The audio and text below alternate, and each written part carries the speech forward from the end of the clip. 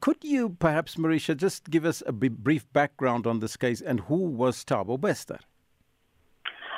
So Thabo Bester was best known for luring aspiring models on Facebook by promising them modeling gigs, and when they turned up for these modeling jobs, he would then rob and rape them. And we know that he murdered at least one of his victims.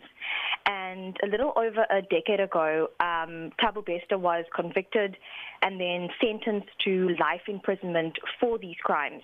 So he was serving a life sentence at the Mangaung prison in Bloemfontein, which is a maximum security prison. And at the time, his court hearings garnered a lot of media attention up until his sentencing and then his eventual imprisonment. And that was basically that. Up until early May last year, when the Department of Correctional Services issued a statement saying that a fire broke out in the cell where Bester was kept, and that a body was burned beyond recognition, and that was found under a mattress.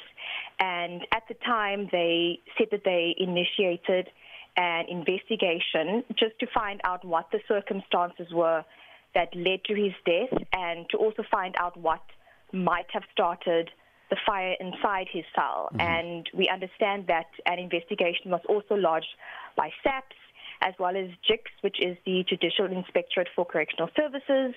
And it was initially investigated as a murder, as a suicide. But earlier this year, a post-mortem report, which we have seen, showed that the body actually sustained head injuries. And the doctor who performed that autopsy concluded that the cause of death was actually a blunt force injury to the head, and SAPS then amended their investigation from a suicide to a murder, and that's basically where we're at the moment. Is there any evidence that the body that was discovered has been positively identified as Thabo Bester through DNA testing? So at this stage, we don't know whether that body has been positively identified as Thabo Bester, either through DNA testing or dental records. We also still don't know if they've completed the DNA testing to identify the body. So up until the SAPS investigation is completed, we still don't know.